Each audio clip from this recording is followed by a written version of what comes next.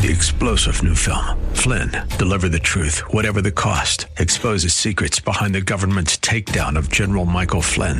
Flynn knew what the intel world had been up to. He ordered the first audit of the use of contractors. This set off alarm bells. He told the truth. He was the most dangerous person for Donald Trump to hire. They had to get rid of Flynn. Flynn, deliver the truth, whatever the cost. Available now. Watch it today. Go to salemnow.com. salemnow.com. Welcome to the Georgene Rice Show podcast. This program was originally broadcast live on 93.9 KPDQ.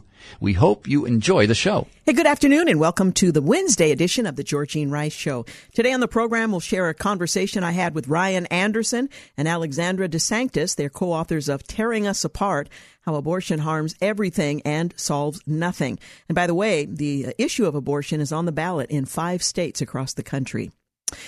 We'll also talk about a Billy Graham state-of-the-art archive that's coming to a facility in Virginia. We'll tell you more about that. And the fact that 20% of polling places all around the country are in churches. So that's coming up in the second hour of today's program. But first, some of the headline news. Pro-Kemp sheriffs are furious over Stacey Abrams' good old boys remarks, calling them vile and disgusting. And backing blue, outgoing Liz Cheney praises the tremendous leader Nancy Pelosi and warned against a GOP majority. She's gone all in on her way out. Suggesting an energy referendum, Senator Rick Scott says it's time to send Democrats a clear message on American energy. And saying don't be overzealous, an Illinois sheriff warns that the state's new law could force civilians to take their safety into their own hands.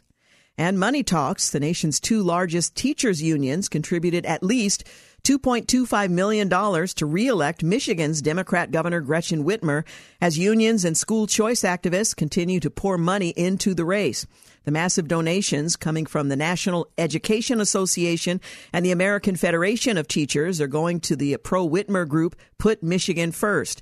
Well, that organization is a federal 527 organization that's aligned with the Democratic Governors Association. The National Education Association Advocacy Fund donated $1 million to Put Michigan First in July, and AFT Solidarity, the group affiliated with the American Federation of Teachers, donated a total of $1.25 million to that same group this year. Well, showing her true colors, an anti-Semitism watchdog group slammed AOC over a tweet targeting proisrael.org. And rocking the vote, a Pennsylvania court says undated ballots won't be counted as the RNC claims a massive legal victory. And Fed Focus, they're likely to deliver another huge, and did, interest rate hike as high inflation persists, this at 0.75 of a point. Iron Woman, a new Iron Mom, is the first American in 25 years to win the Ironman gold. Well, in the scorched earth war, Iran reportedly supplied Russia with thousands of drones to use against Ukraine. Well, polling shows Republican gubernatorial races look winnable. The New York Post reports that Republican Representative Lee Zeldin has nudged out Democratic rival Governor Kathy Hochul in New York's closely watched gubernatorial race. But of course, until the votes have been cast and counted, we don't actually know. But this is just a week out from the election, according to a new poll. The tough-on-crime Zeldin is now leading the progressive incumbent governor by 48.4% to 47.6%, very close, according to the Trafalgar Group poll released late Monday. To repeal cashless bail, fire rogue DAs like Alvin Bragg, stop congestion pricing, and take other bold action to save our state, Hochul's gotta go, Zeldin said in a statement after the poll's release. Well, the National Review weighs in. Tudor Dixon now tied 45-45 with Michigan Governor Gretchen Whitmer.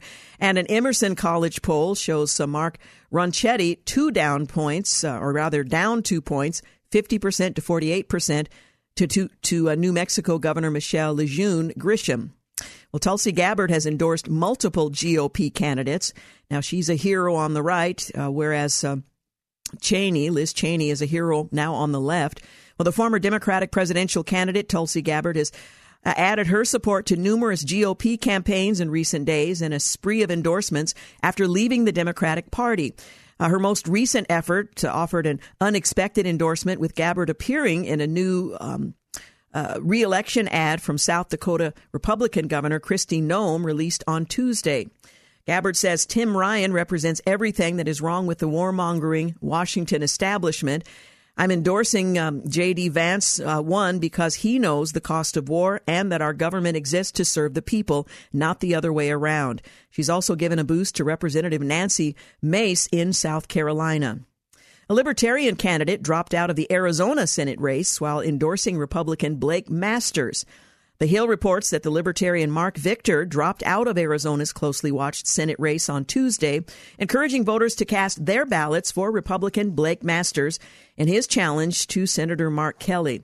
Polls had shown Victor garnering support in the low single digits, but his small block of supporters could provide a critical boost to Masters, as surveys show the Republican only trailing Kelly by a few percentage points. American Principles reports that we will defeat anti-family Mark Kelly, vote Blake Masters for Arizona Senate. Well, stocks dipped before the central bank made another interest rate increase.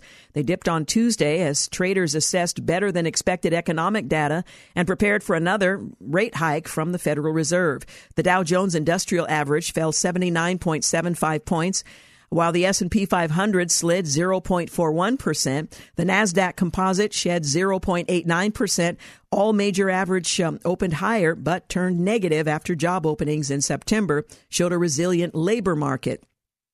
The Wall Street Journal weighs in, saying the central bank is widely expected to announce another 0.75% point rate increase at the end of its two-day monetary policy meeting. It's now done that. Comments from Federal Reserve Chairman Jerome Powell following the end of the meeting on Wednesday could offer clues about whether the central bank will adjust its course on monetary policy. Lanhee Chen is the standout GOP candidate in California. The California Globe reports that in a virtual one-party monopoly, the party in power can become complacent in vetting its statewide candidates. This is playing out in the race for California State Controller, where all major California newspapers have taken the extraordinary step of endorsing the candidate from the minority party, Republican Lanhee Chen. Well, the controller's job is one that seriously impacts voters' livelihoods because it concerns the protection of taxpayers and their money. The controller pays the state's bills, exposes waste by reporting state spending, and fights abuse by performing audits like those for the gas tax. But the Democratic Party has put up a candidate whose judgment, financial history, and current associations have come under fire. Lanhee Chen says that California voters have a clear choice in this year's election for controller: more of the same waste and fiscal mismanagement in Sacramento, or a watchdog who will watch out for your tax dollars. J.D. Vance and Tim Ryan debated one last time before the election. USA Today weighs in. The Ohio Senate candidates, J.D. Vance and Tim Ryan, made their final arguments Tuesday over abortion, immigration, inflation, and other issues, including styles of leadership that could decide a pivotal U.S. Senate race. RNC research says on securing the southern border, J.D. Vance calls for finishing the border wall and declaring the drug cartel a terrorist organization. Joe Biden doesn't want to do some of this. The Washington Free Beacon points out that J.D. Vance, why don't we just have a universal voter ID? If you're going to vote, you ought to be able to present a voter ID. I think that advocating those common sense measures doesn't mean, as some folks in the media say, that you're somehow an election denier. Well, the job market has blasted wide open. CNBC reports that job openings surged in September despite Federal Reserve efforts aimed at loosening up an historically tight labor market that's helped feed the highest inflation records in 4 decades. Employment openings for the month totaled 10.72 million, well above the fact-set estimate of 9.85 million. The total eclipsed August upwardly revised level by nearly 500,000, and Fed policymakers watch the JOLTS report closely for clues about the labor market. The latest numbers are unlikely to sway central bank officials from approving what likely will be the 4th consecutive, and was, percentage point interest rate increase this week. Well, True the Vote leaders have been found in contempt of court after failing to divulge sources for their protection. Well, the leaders of True the Vote were taken into custody on Monday morning after a federal judge in Texas ruled them in contempt of court. The founder, Catherine Engelbrecht, and former board member Greg Phillips were escorted by federal marshals out of the Houston courthouse and into a holding cell following the judge's decision. The order marked the latest twist in a defamation case brought last month by Connect An election software company that True the Vote claimed allowed the Chinese government to have access to a server in China that held the personal information of nearly 2 million U.S. election workers. The Post-Millennial weighs in, saying the federal judge, Kenneth Hoyt, delivered the order holding the two in contempt of court for refusing to identify the informant. Engelbrecht and Phillips testified that identifying the confidential informant would put his life at risk. Every name I give you gets doxxed and harassed, Engelbrecht said.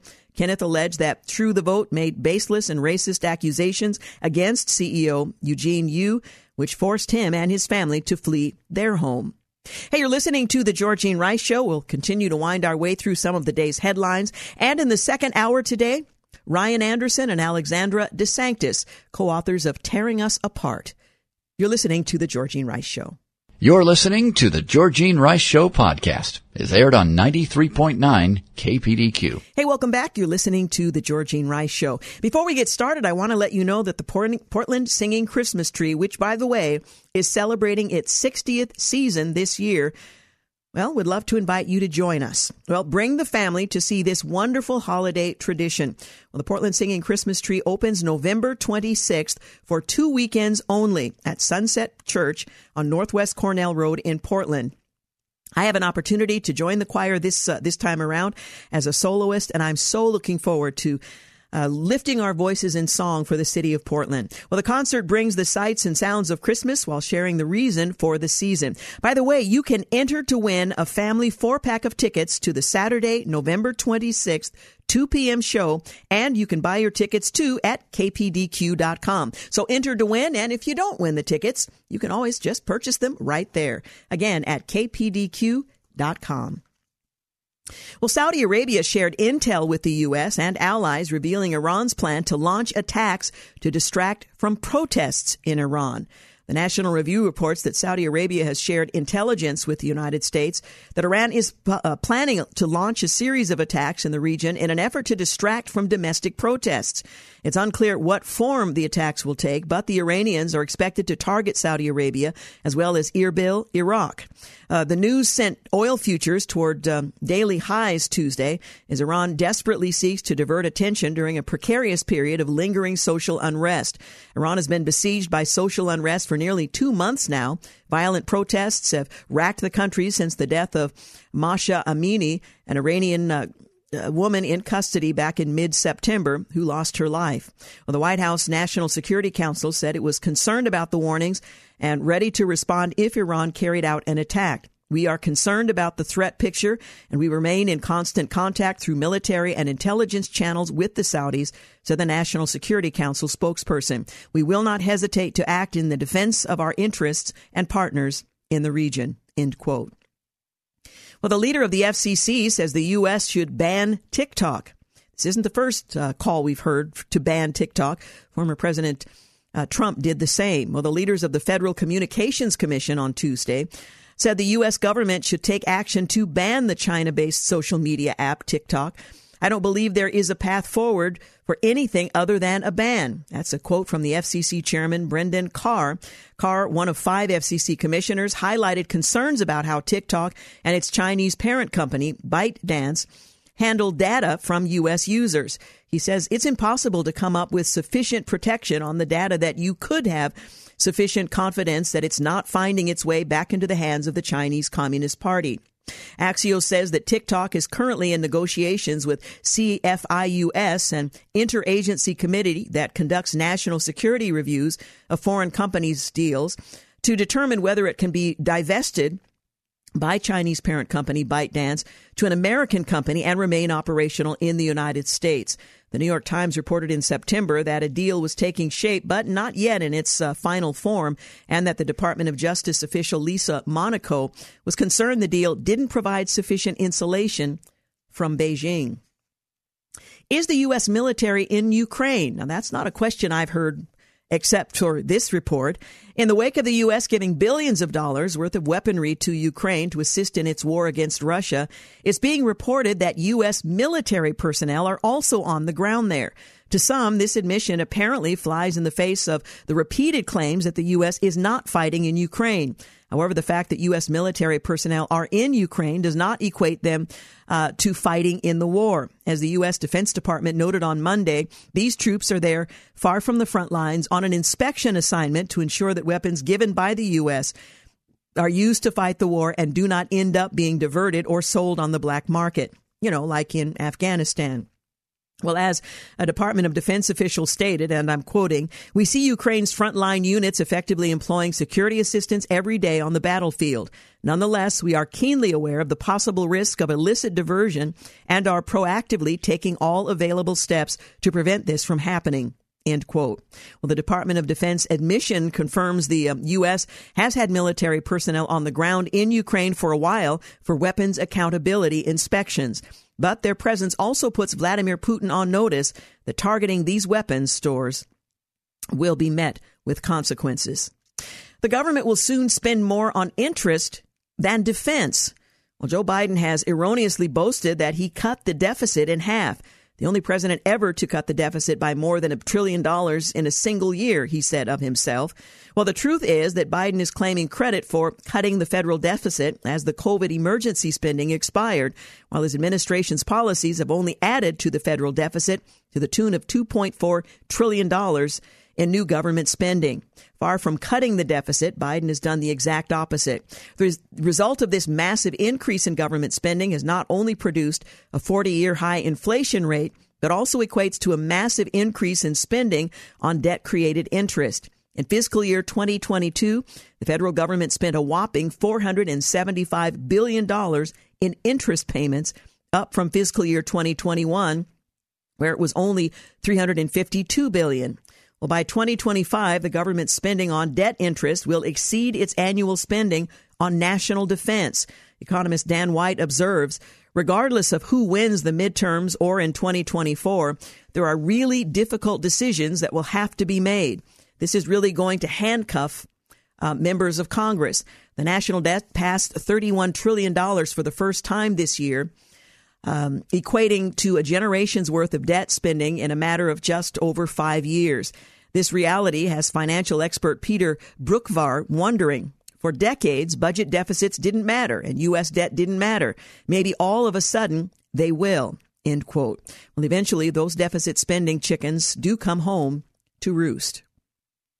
The Pennsylvania Supreme Court sided with the rule of law on mail-in ballots. In a big win for the rule of law and election integrity in the Keystone State, the Pennsylvania Supreme Court ruled on Tuesday that mail-in ballots that fail to conform to the state's law requiring inclusion of both a correct dating and signature are not to be counted.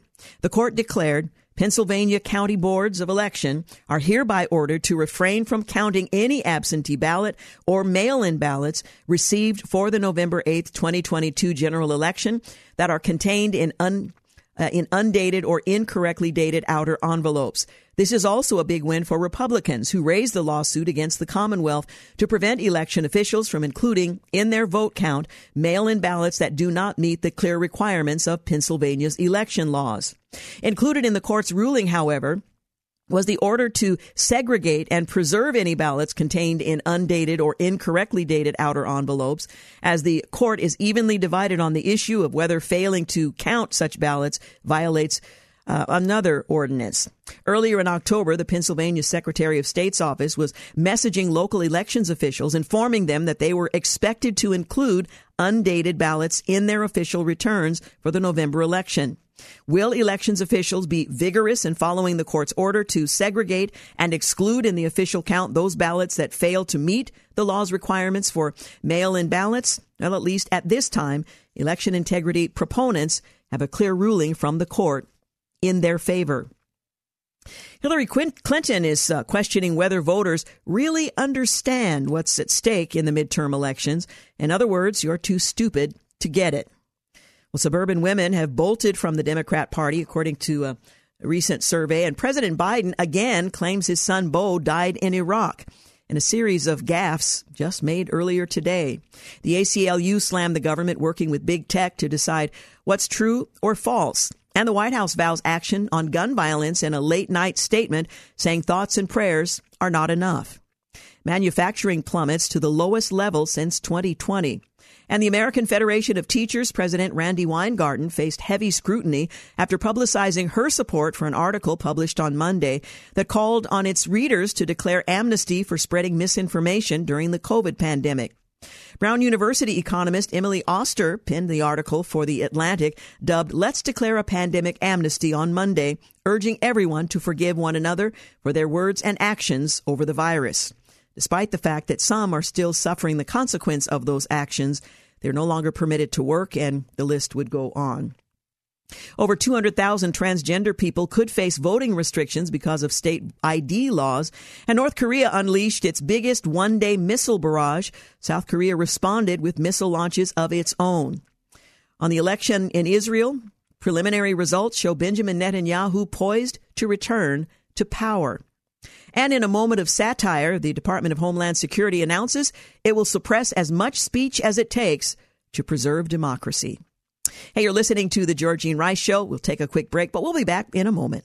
You're listening to The Georgene Rice Show podcast. It's aired on 93.9 KPDQ. Hey, welcome back. You're listening to The Georgene Rice Show. Hey, on this day in history, 1783, General George Washington issues his farewell address to the Army near Princeton, New Jersey.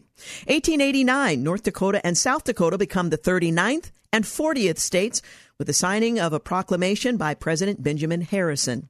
1947, Howard Hughes pilots his huge wooden flying boat, the Hughes H-4 Hercules, derisively dubbed the Spruce Goose by detractors, on its only flight, which lasted about a minute over Long Beach Harbor in California. 1948, President Harry S. Truman surprises the experts by winning a narrow upset over Republican challenger Thomas E. Dewey. In fact, the headlines had already been printed, "Dewey wins," by the media. So nothing new under the sun, apparently. 1962, President John F. Kennedy delivers a brief statement to the nation in which he says that aerial photographs have confirmed that Soviet missiles based in Cuba were being dismantled and that progress is now being made toward the restoration of peace in the Caribbean. 1976, former Georgia Governor Jimmy Carter becomes the first candidate from the Deep South since the Civil War to be elected president as he defeats incumbent President Gerald Ford. 1986, kidnappers in Lebanon release American hospital administrator David Jacobson after holding him for 17 months. 1994, a jury in Pensacola, Florida, convicts Paul Hill of murder for the shotgun slayings of an abortion provider and his bodyguard. Hill would be executed in September of 2003. And by the way, murder, even of an abortionist, is not a pro-life principle. It's always wrong. 2000, American astronaut Bill Shepard and two Russian cosmonauts, Yuri Gidzenko and Sergei Krikilov, become the first residents of the International Space Station. Okay, I didn't really say the Russian names correctly. I've studied Russian. I didn't have time to work on it. 2004, President George W. Bush is elected to a second term as Republicans strengthen their grip on Congress. 2014, Islamic State group extremists shoot dead at least 50 Iraqi men, women, and children from the same Sunni tribe. Also in 2014, Taliban suicide bomber kills 60 in an attack on a paramilitary checkpoint in Pakistan, close to the Wagah border crossing with India. Also in 2014, daredevil Nick Walinda wows Chicago and the world with two hair-raising skyscraper crossings on high wires without a safety net or a harness. 2018, the U.S. Drug Enforcement Administration says drug overdose deaths in 2017 hit the highest level ever recorded in the United States, with most of the increases due to a record number of opioid-related deaths. And finally, on this day in history, 2018, the Trump administration restores U.S. sanctions on Iran that had been lifted under a 2015 nuclear deal, but carves out exemptions for 8 countries that would still be able to import Iranian oil. Well, as we've referenced, the Federal Reserve today raised its benchmark interest rate by 75 basis points for the 4th straight month as it struggles to bring runaway inflation under control, a move that threatens to further slow U.S. economic growth and exacerbate financial pain for millions of households and businesses. The 0.75 percentage point hikes in June, July, September, and November, the most aggressive series of increases since 1994, underscore just how serious Fed officials are about tackling the inflation crisis after a string of alarming economic reports. Policymakers voted unanimously to approve the latest supersized hike. The widely expected move puts the key benchmark federal funds rate at a range of 3.75% to 4%, the highest since before the 2008 financial crisis. It marks the sixth consecutive rate increase this year. Well, the White House on Wednesday deleted a tweet that credited President Biden's leadership for the increase in Social Security payments, which was flagged by Twitter as something that was actually caused by a 40-year high in inflation. So if he wants to take responsibility for the 40-year high inflation, that's another matter. Seniors are getting the biggest increase in their Social Security checks in 10 years through President Biden's leadership, the White House tweeted on Tuesday. The White House tweet was accompanied by a note from Twitter that said many readers were adding context to the White House message that said the rise in Social Security payments was due to the annual cost of living adjustment, which was based on the inflation rate. And by the way, it was instituted under the Nixon administration. Now, he may have been around then, but he wasn't responsible. Well, Twitter adds context notes when they're rated highly enough by Twitter users, a point that Twitter's new owner, Elon Musk, stressed on Wednesday morning. The community notes feature is awesome. Our goal is to make Twitter the most accurate source of information on Earth without regard to political affiliation, Musk said. Soon after the tweet was taken down, a White House official said that the decision was made because the point was incomplete. For a more complete explanation, that official referred to a mid-October statement from the White House press secretary that said Social Security checks will rise as Medicare premiums fall, which means seniors will have a chance to get ahead of inflation. Well, that was a nice little effort. Well, Twitter CEO Elon Musk issued a statement clarifying how the platform will proceed with election integrity and content moderation, including hate and harassment, after the platform took action against several networks that looked to sway or otherwise impact American political discourse ahead of the midterm elections. In a series of tweets, Musk said he was looking into reinstating certain accounts on the platform and was establishing a content moderation council. Twitter will not allow anyone who was deplatformed for violating Twitter's rules back on the platform until we have a clear process for doing so, which will take at least a few more weeks, Musk said in a tweet to his 113 million followers. The CEO added Twitter's Content Moderation Council will include representatives with widely divergent views, which will certainly include the civil rights community and groups who face hate-fueled violence. Musk also said that he talked to several civil society leaders, including the Anti-Defamation League, Jonathan Greenblatt, the Asian American Foundation's Norman Chen, the NAACP's Derek Johnson, and more about how Twitter will continue to combat hate and harassment and enforce its election integrity policies. Musk's tweets came after the Election Integrity Partnership, a nonpartisan coalition founded in 2020 to locate and combat misinformation on social media, announced Twitter suspended 6 pro-Republican and pro-Democrat networks primarily located outside the U.S. that allegedly intended to influence the upcoming election. According to the EIP, the 6 networks, some of which included over 100,000 tweets from various users, were ultimately suspended as they violated Twitter's platform manipulation and spam policy.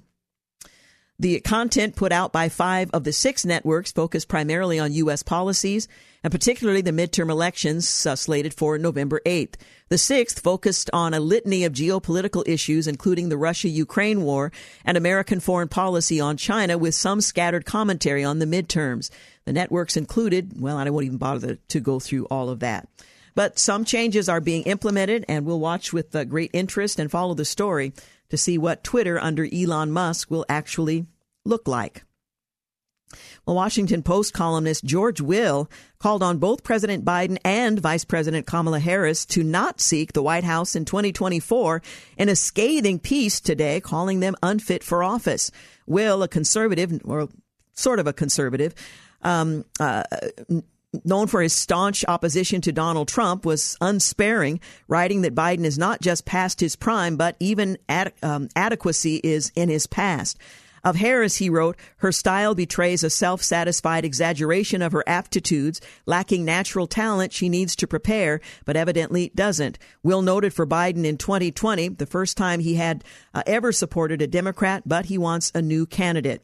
In 2024, the Republican Party might present the nation with a presidential nominee whose unfitness has been demonstrated, Will wrote. After next Tuesday's sobering election results, Democrats should resolve not to insult and imperil the nation by doing likewise, end quote. Well, Will wrote Biden's recent falsehood that he had signed a student debt forgiveness law was an alarming reminder that he shouldn't seek another term. Rather, the handout was done through executive action and not a bill that signed into law that passed by a vote or two, as Biden erroneously claimed. He went on to write, Biden was not merely again embellishing his achievements, Will wrote.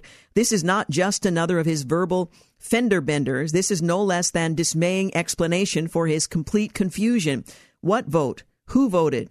Such was the starkness of Biden's remark that even CNN fact-checker Daniel Dale, who has gone weeks at various points without pinning a fact check of the president, called him out in an October 24th article. It's frightening that Biden does not know or remember what he recently did regarding an immensely important policy. He must be presumed susceptible to further episodes of similar bewilderment. He should leave the public stage on January 20th, 2025, Will wrote.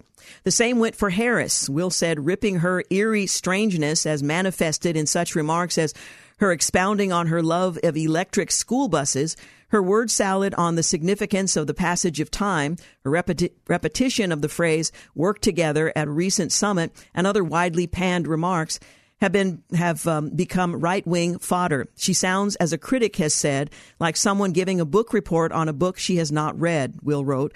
And he added, complacency and arrogance make a ruinous compound. Regarding Biden and Harris, the National Democratic Party faces two tests of stewardship. Its imprimatur cannot again be bestowed on either of them, he wrote. Biden is not just past his prime, even adequacy is in his past, and this is Harris's prime. Biden has repeatedly said he is planning to seek re-election, and while a conservative who has spoken out against the Biden administration on policy matters like the student debt handout, Will has made no secret of his disdain at the idea of another term for Trump.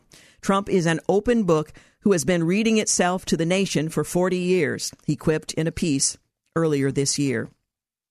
Quick break. We'll be back. You're listening to The Georgene Rice Show. You're listening to The Georgene Rice Show podcast. It's aired on 93.9 KPDQ. Hey, welcome back. You're listening to The Georgene Rice Show. Coming up in our second hour, we're going to hear from Ryan Anderson and Alexandra DeSanctis, a conversation I had on their book, Tearing Us Apart, How Abortion Harms Everything and Solves Nothing. And on the ballot for this midterm election, 5 states will be taking up that very issue.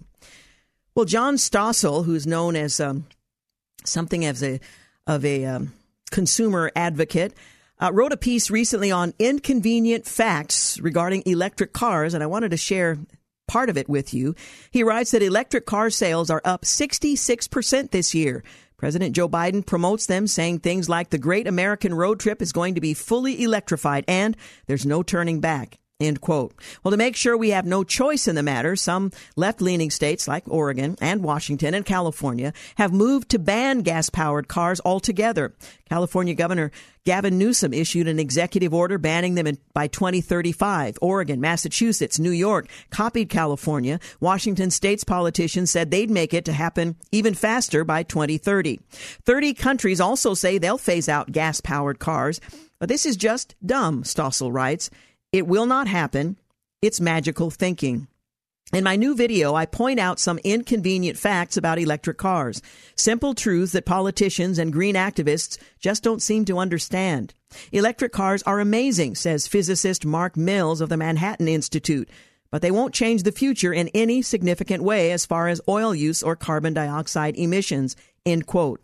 Inconvenient fact number 1. Selling more electric cars won't reduce oil use very much. The world has 18 million electric vehicles now, says Mills. If we somehow got to 500 million, that would reduce world oil consumption by about 10%. That's not nothing, but it doesn't end the use of oil. Well, most of the world's oil is used by things like airplanes, buses, big trucks, and the mining equipment that gets the copper to build the electric cars. Well, even if all vehicles somehow did switch to electricity, there's another problem. Electricity isn't very green. I laugh talking to friends who are all excited about their electric car, assuming it doesn't pollute. They go silent when I ask, where does the car's electricity come from? They didn't know. They don't know. They haven't even thought about it. Inconvenient fact number 2. Although driving an electric car puts little additional carbon into the air, producing the electricity to charge its battery adds plenty.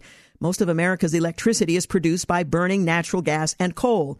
Just 12% comes from wind or solar power. Auto companies don't advertise that. Electric vehicles in general are better and more sustainable for the environment, says Ford's Linda Zhang in a BBC interview. She's a Ford engineer. I say to Mills, she's not ignorant. She's not stupid, he replies, but ignorance speaks to what you know.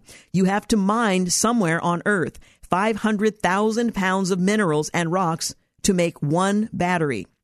American regulations make mining difficult, so most of it's done elsewhere, polluting those countries. Some mining is done by children. Some is done in places that have slave labor. Myanmar is one example. Even if those horrors didn't exist, mining itself adds lots of carbon to the air.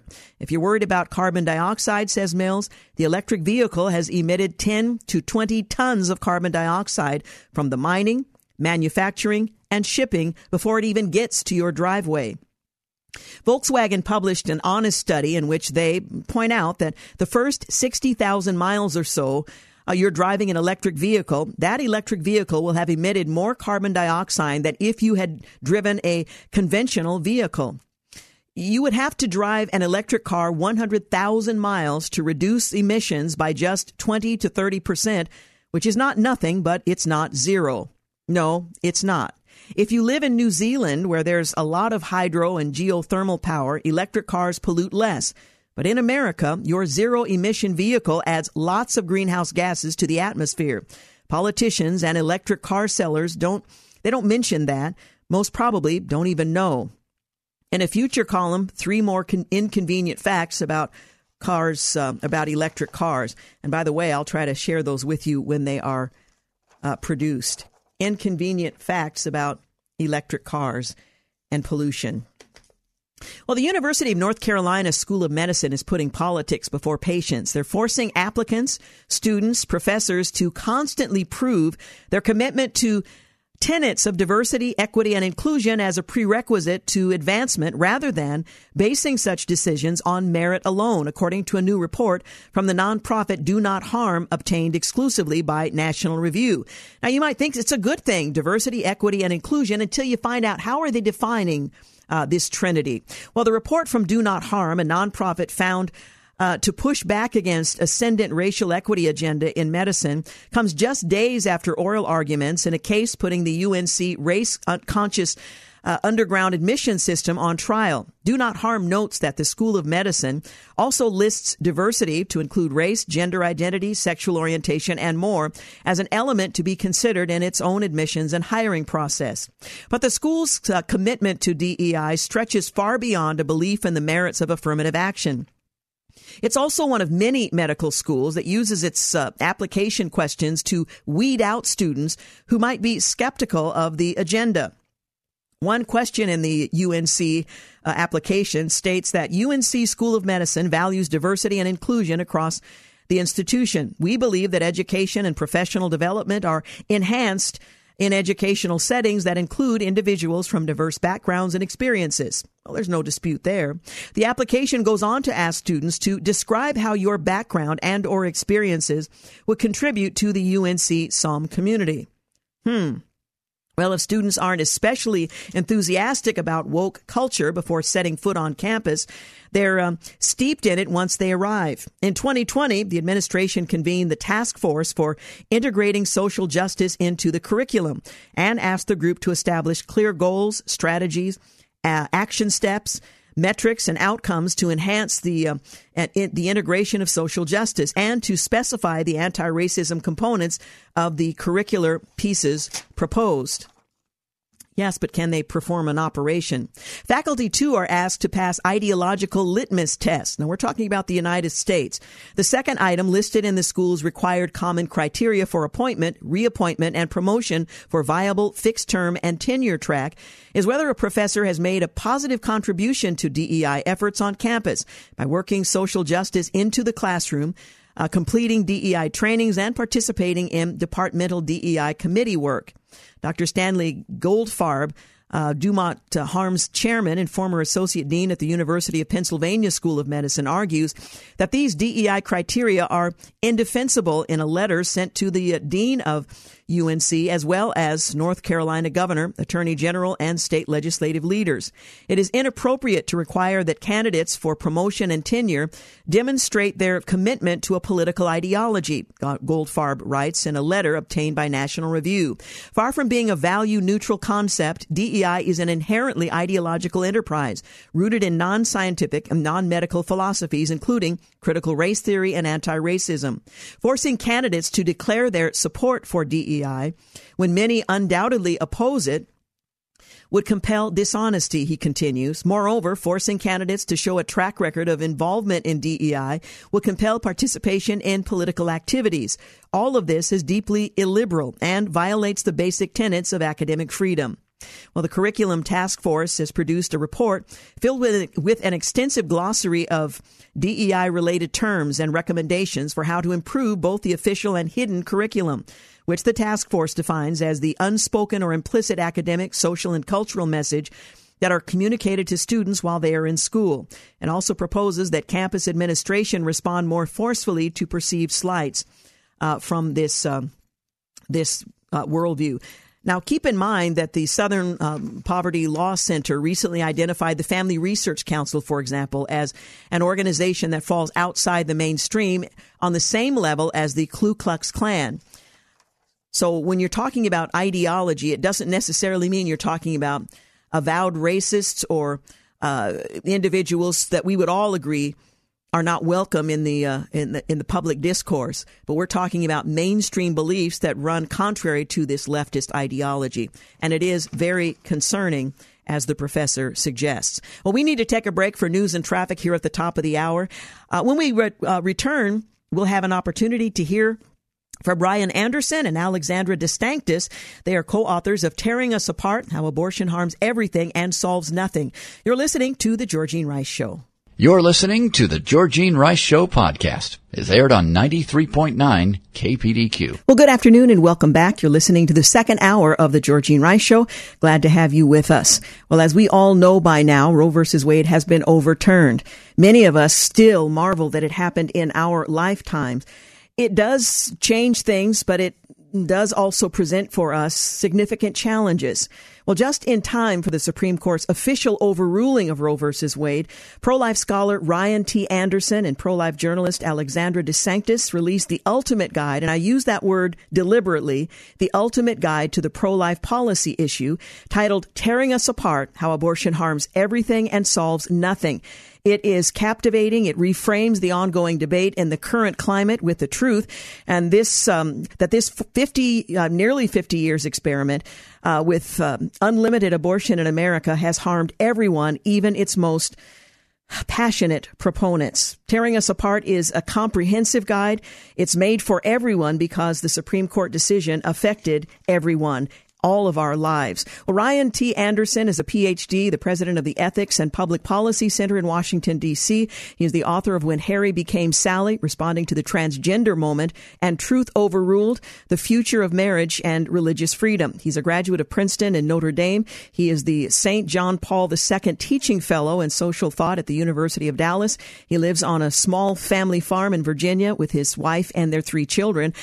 Alexandra DeSanctis is visiting fellow at the Ethics and Public Policy Center, is a staff writer at National Review, and is widely published journalist covering politics, abortion, the pro-life movement, elections, and religion. She, too, is a graduate of Notre Dame and a former William F. Buckley Jr. Fellow in Political Journalism at the National Review Institute. She lives in Northern Virginia with her husband, and we are delighted to have both of you with us today. Welcome. Great to be with you. Thanks for having us. This is such a significant moment because while Roe v. Wade has been overturned, and the decision-making on the subject of abortion has been returned to the people, the nation is grappling with how to move forward. And for many pro-lifers in particular, the challenge for us is to rethink the direction that we ought to go.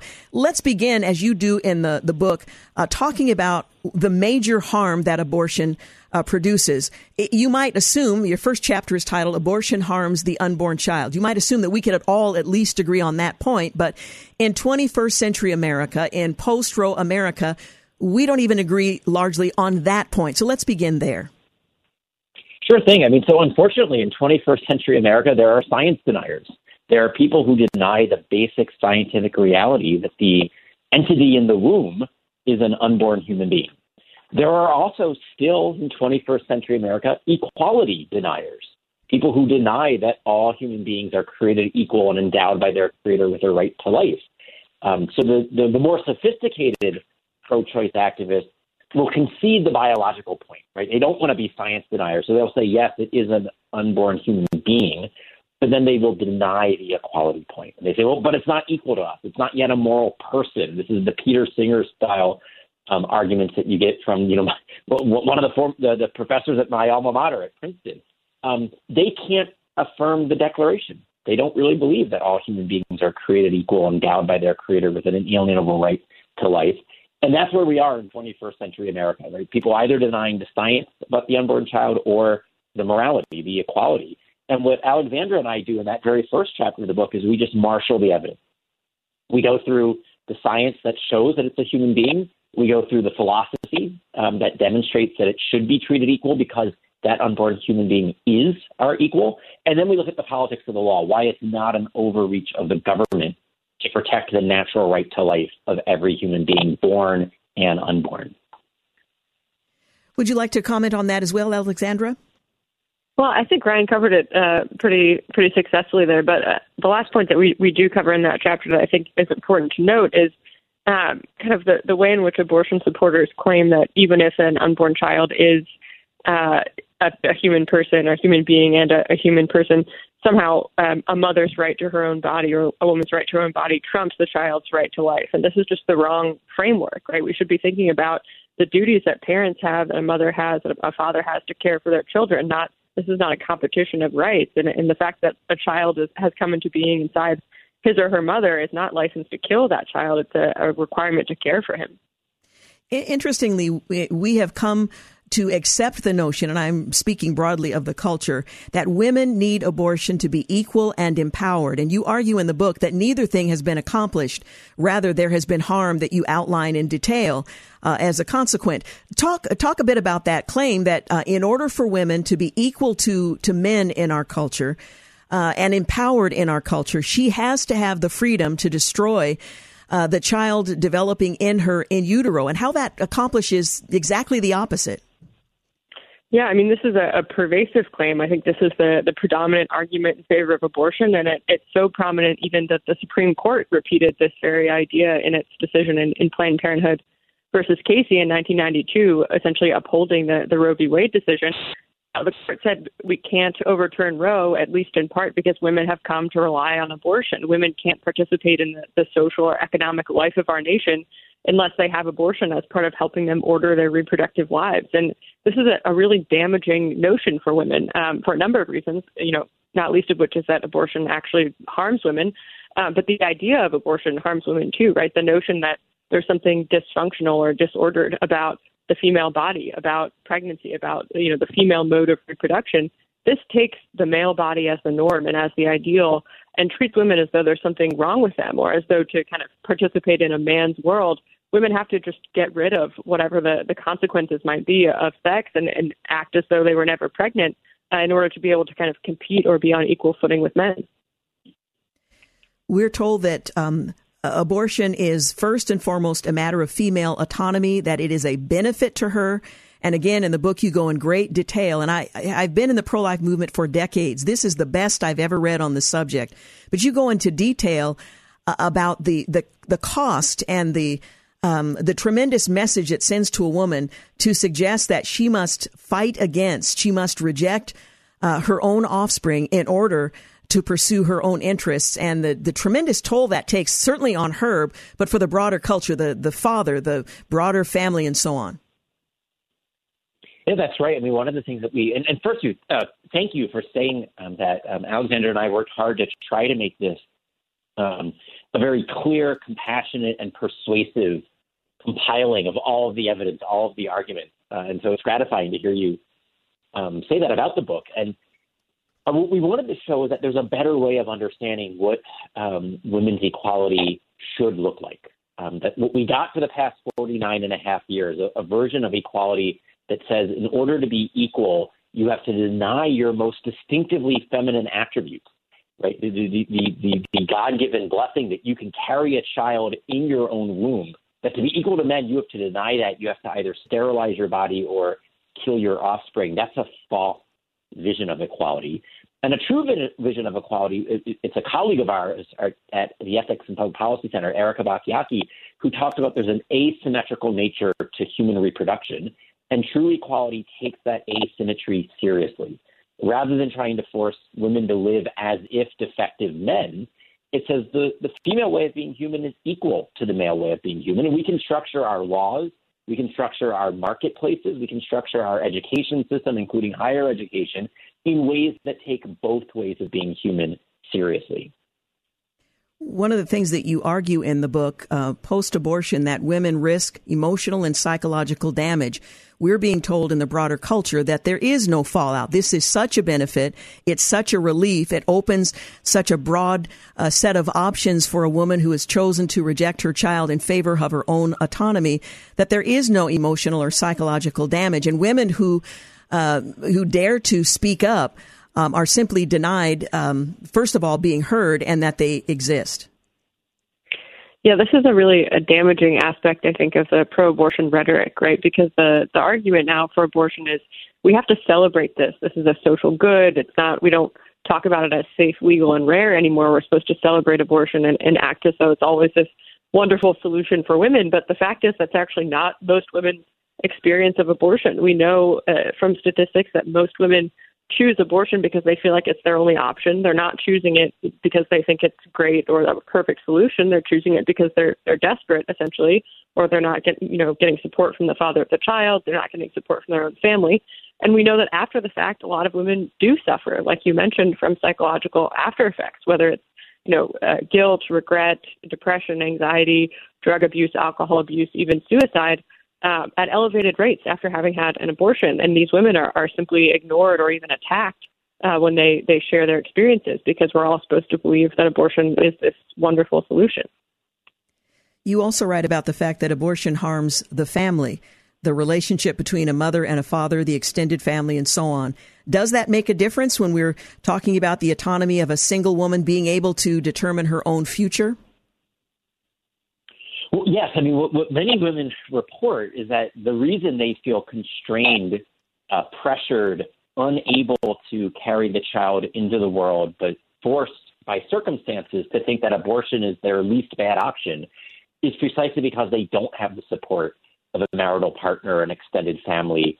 A really stunning statistic is you were a child conceived inside of marriage, you have a 4% chance of dying by abortion. If you were a child conceived outside of marriage, you have a 40% chance of dying by abortion.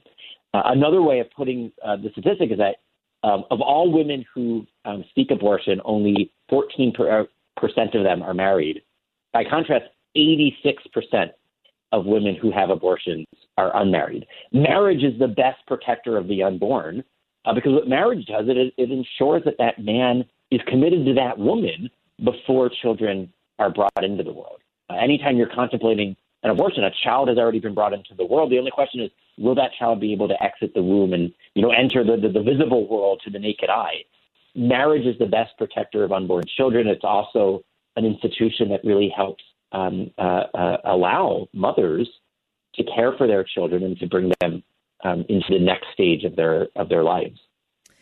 We're talking this afternoon with Ryan Alexander and Alexandra Ryan Anderson and Alexandra DeSanctis. They are the co-authors of Tearing Us Apart, How Abortion Harms Everything and Solves Nothing. It is a must-read in this post-war era, whether you are pro-abortion or pro-life. I would highly recommend it. We're going to take a quick break. We will return in a moment and continue our conversation. So please stay with us. You're listening to the Georgene Rice Show podcast. It's aired on 93.9 KPDQ. Welcome back. You're listening to the Georgene Rice Show. I'm continuing my conversation with Dr. Ryan Anderson and Alexandra DeSanctis. They are co-authors of Tearing Us Apart, How Abortion Harms Everything and Solves Nothing.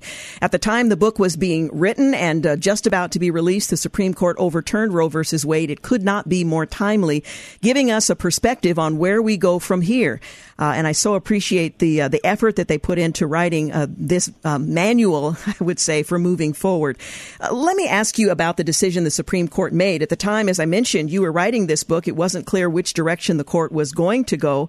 They obviously overturned Roe versus Wade, and there's been a lot of discussion since about what the Constitution actually says about abortion. Those who support abortion rights throughout a pregnancy believe that there is a constitutional right because the Supreme Court said there was. Others who have recognized that there is no constitutional right rejoice that they finally got it right. Your thoughts on the decision that was made by the U.S. Supreme Court?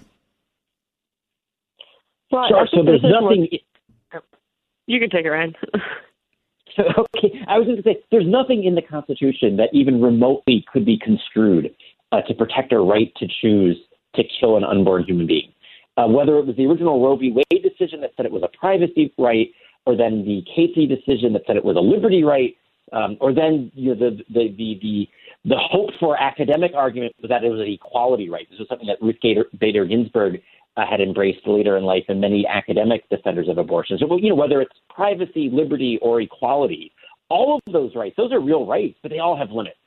And neither privacy nor liberty nor equality justifies killing another innocent human being. And so our Constitution, rightly understood, has never protected a right to abortion. The Supreme Court simply got it wrong 49 and a half years ago. It repeated the error 30 years ago in Planned Parenthood v. Casey. And all the court has done in the Dobbs case is admitted its mistake and overturned Roe and Casey. Now, there are some pro-life scholars, and Alexandra and I are sympathetic to this argument, although we think more research needs to be done, and the current Supreme Court isn't there yet, that argue that rightly understood the 14th Amendment to our Constitution, which prohibits any state from denying equal protection of the law to any person, that should include the unborn human person. I don't think the current court, the votes simply aren't there, which means that in the meantime, we need to pass laws at the state level protecting unborn babies. We need to pass laws at the federal level. We need to work to either have a constitutional amendment or to have justices that interpret the 14th Amendment that way. Because ultimately, we can't be half abortion, half pro-life, in the same way that we couldn't be half slave, half free. As Lincoln taught us, a house divided cannot stand. So eventually, we need to come to a national solution. But we're going to start by doing this state by state, right? We're not there yet, so we need to be making progress at the state level today. You write in the book, Tearing Us Apart, how the pro-life community can respond to our current situation, and we'll perhaps get into that a bit later, but it's an important part of the book. But let me ask you, the damage that has been done to the medical profession in this nearly 50 years of abortion on demand. Before Roe versus Wade, of course, abortion was legal in some places, including my home state, regrettably, my home state of Oregon and other states. But what has abortion on demand done to the medical profession in terms of perverting its primary purpose and reducing the unborn to something less than worthy of the kind of medical attention that one presumed the oath required preserving? Yeah, so the problem, of course, with abortion is that it's not actually a healthcare procedure, right? It's a procedure that kills an innocent human being. There are two patients involved in every abortion. There are two human beings there, the mother and the child, and abortion targets one of those human beings for death, and it's not medically necessary. It doesn't cure any disease. It doesn't solve any ailment. It doesn't treat any problem. It just kills a child because a woman doesn't want to be pregnant for whatever reason. And so at that point, once you have a country where this is accepted as a form of healthcare and where some number of doctors are willing to perform this procedure, even though it's not medically necessary, that perverts our understanding of what healthcare is, and it perverts our understanding of what a doctor is. So now, instead of being a medical professional who's using his talents to cure and heal, a doctor becomes essentially a technician for hire who's using the tools of his trade to kill. And so that has very unfortunate downstream effects on all of our medical field.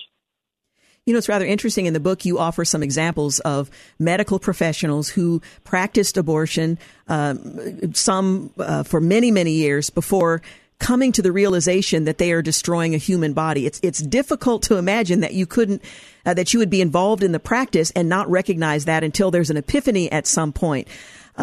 Can you talk a little bit about how some of these medical professionals who have had an about face after having performed abortion for a long period of time, and what the mitigating circumstance is that reverses their perspective on what they have known from a technical and medical standpoint all along? Sure. I mean, perhaps the most famous example is Bernard Nathanson, yes, who was, one of the founders of NARAL Pro-Choice, one of the largest abortion activist groups and abortion providers in the country. And I think Bernard Nathanson himself performed several hundred, if not thousands, abortions. He also oversaw the performing of several thousand abortions in clinics that he oversaw. I don't remember right now what the exact catalyst was in his case. I know one of the other stories that we tell in the book was an abortionist whose daughter tragically died. And then when he returned to work and he's in the middle of performing an abortion, he kind of breaks down. He realizes, I just killed someone else's child. And this was after having spent a couple months off mourning the loss of his own child, which is simply to say that, there's a law written on the heart. People know the truth, especially the abortionists, because, they physically, they see the unborn child that they, in some instances, are literally tearing apart limb by limb. And then something needs to prick their conscience. Right? It's not enough just to know the facts. There also then, it seems, needs to be something that enlivens them, awakens them, not just to a fact, but also to a value, to a moral norm, to a moral truth. And, sometimes it's a religious conversion. Sometimes the religious conversion comes second, right? They first are converted to the pro-life cause, and then they start asking deeper questions. Well, what is it about life that explains the dignity and the sanctity? And then they arrive at the conclusion of God. But, every individual is unique. And so no two stories are going to be the same. How has a legal abortion harmed our politics and the rule of law?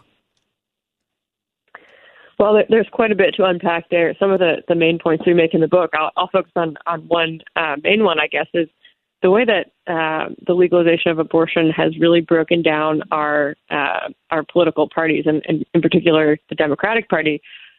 Before Roe was decided, there was such a thing as a pro-life Democrat. A huge number of Democratic politicians consider themselves pro-life, even, voted pro-life. Joe Biden, even right after Roe v. Wade himself, voted in favor of a bill that would have essentially undone what had happened in Roe. And we know kind of where he ended up. So there's been a big change on this in the Democratic Party. And I think we're all worse off because we have one of our two major political parties that embraces abortion on demand for any reason, so much so that, you have Democratic presidential candidates now telling pro-lifers not to vote for them because that's how committed they are to abortion on demand, even though most Democratic voters are not where the party is on this issue at all. Only about 18% of Democratic voters support abortion on demand until birth, and yet the party has fully embraced this position. And I think we're all worse off because of this. We'd be a much better country if voters had a meaningful choice between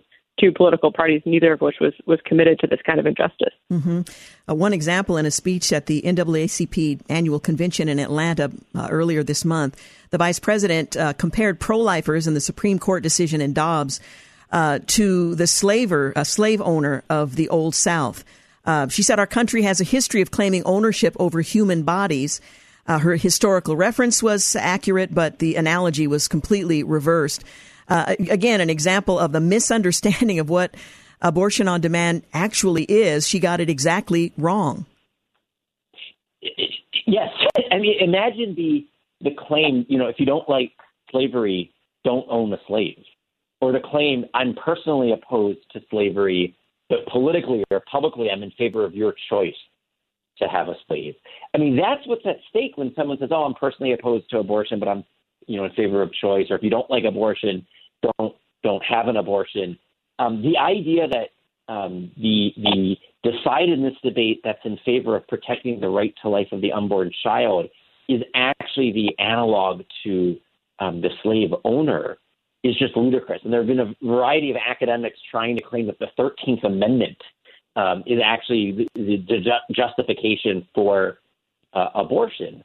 And they just seem utterly unwilling to acknowledge that there's already a moral relationship that has taken place. There's already a relationship between that mother and that child. And it's not, involuntary servitude to say that no one, including mothers, can kill their own, can kill anyone, right? I mean, it's one thing to say we shouldn't kill strangers. It's another thing to say mothers shouldn't kill their own children. We're going to continue our conversation, but I do need to take a quick break. Again, we're talking about the fabulous book that should be in your library if you would like to be effective during this season, Post-Roe, Tearing Us Apart, How Abortion Harms Everything and Solves Nothing.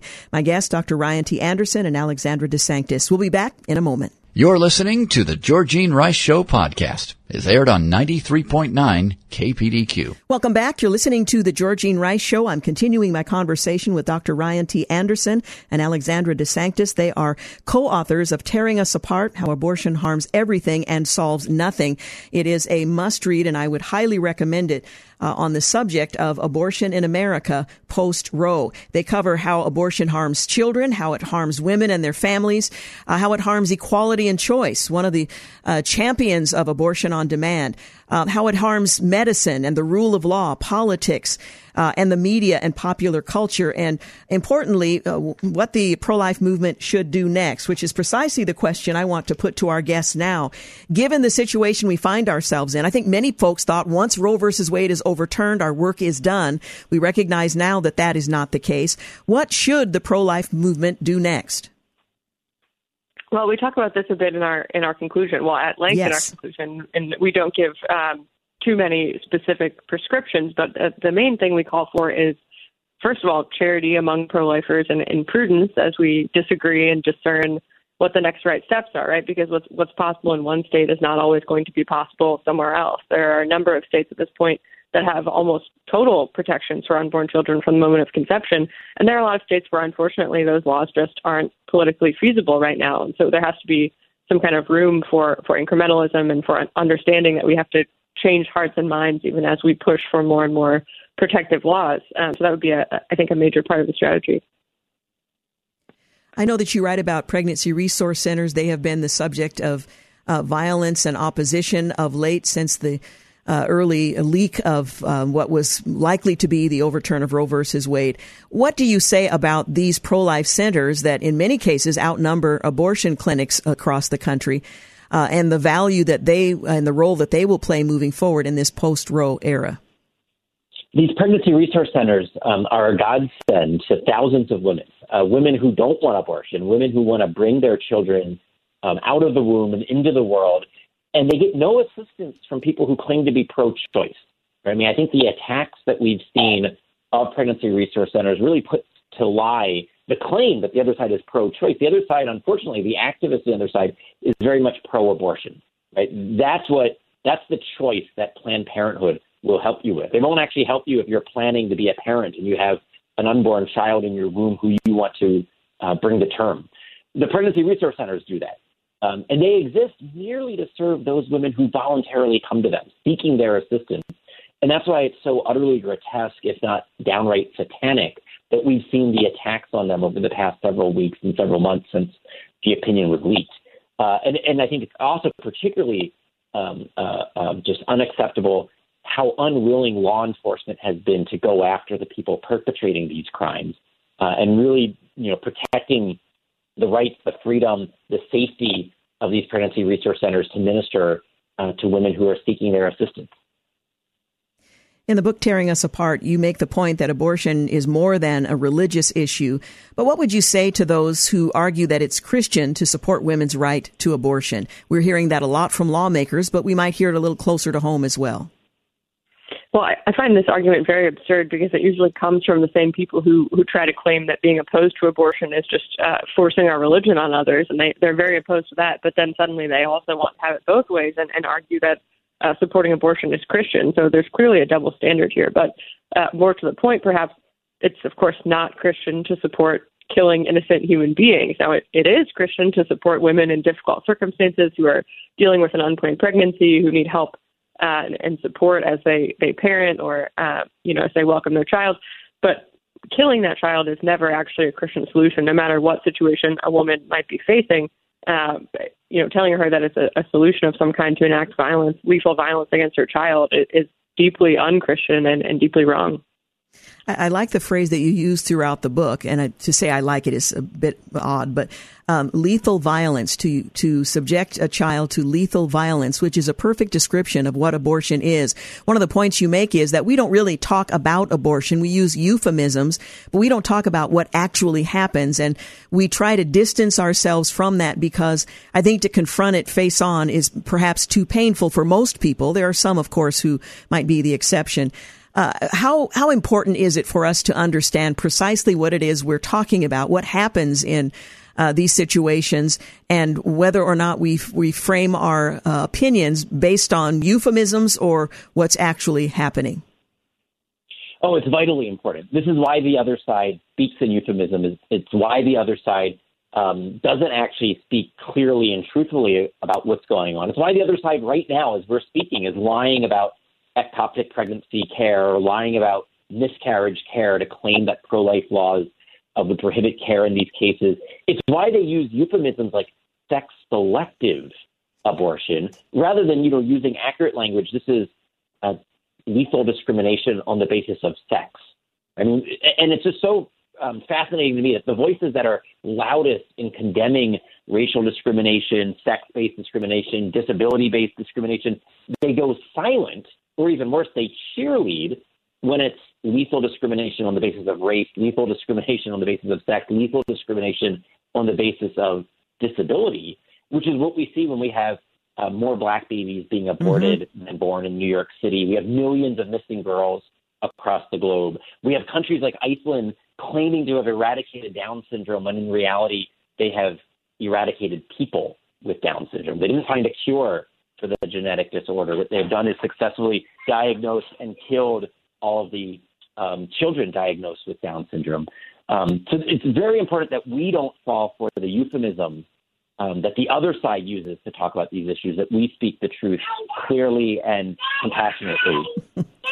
Well, I appreciate, too, that you go into the history and the founding of the abortion movement, that the eugenicist perspective has been successful even in our century, in that there's a disproportionate number of Hispanic and African American babies who are subject to abortions in this country, an inconvenient truth that, again, is overlooked or minimized because this is creating opportunity for Black women moving forward. Yeah, this is a very disturbing argument, and you see, in fact, in the wake of Roe having been overturned, abortion supporters making the argument that this is disproportionately going to affect non-white populations and women. And my first thought is, well, if that's true, shouldn't we be supporting these women, right? The idea that kind of ramping up abortion numbers or building more abortion facilities in these neighborhoods is not actually a solution. If women of color are feeling like they have to choose abortion at higher rates, then that's a serious problem in our society, and we should be working to support those women, not just kind of helping them access abortion as much as Planned Parenthood would like them to. Yeah, absolutely. Well, what can pro-life, and we've touched on this a little bit, but pro-life advocates do to make it easier for women to choose life? We've talked about the pregnancy resource centers, but for the individual, what do you recommend? Because I think when they read the book, they're going to want to be proactive and not just better informed. What can we do to help support women?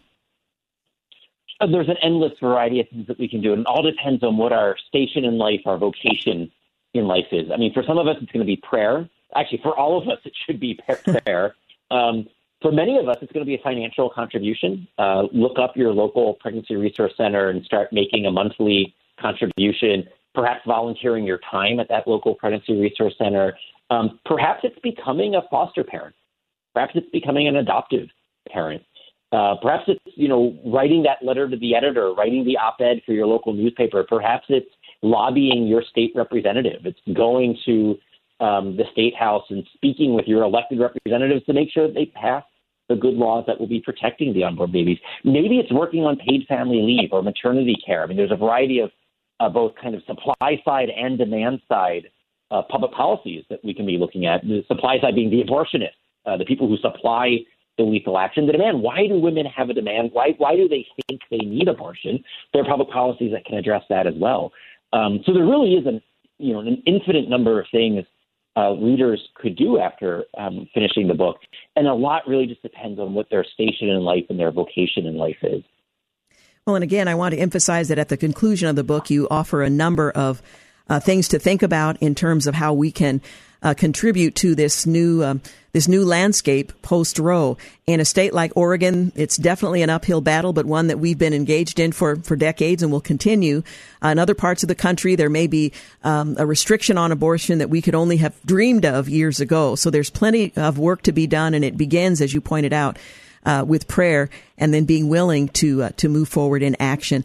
I, again, want to thank both of you for clearly the hard work that you did in putting this book together, and I would suggest that our listeners get a copy of the book, read it, and purpose to move forward in favor of life. Again, the title is Tearing Us Apart, How Abortion Harms Everything and Solves Nothing.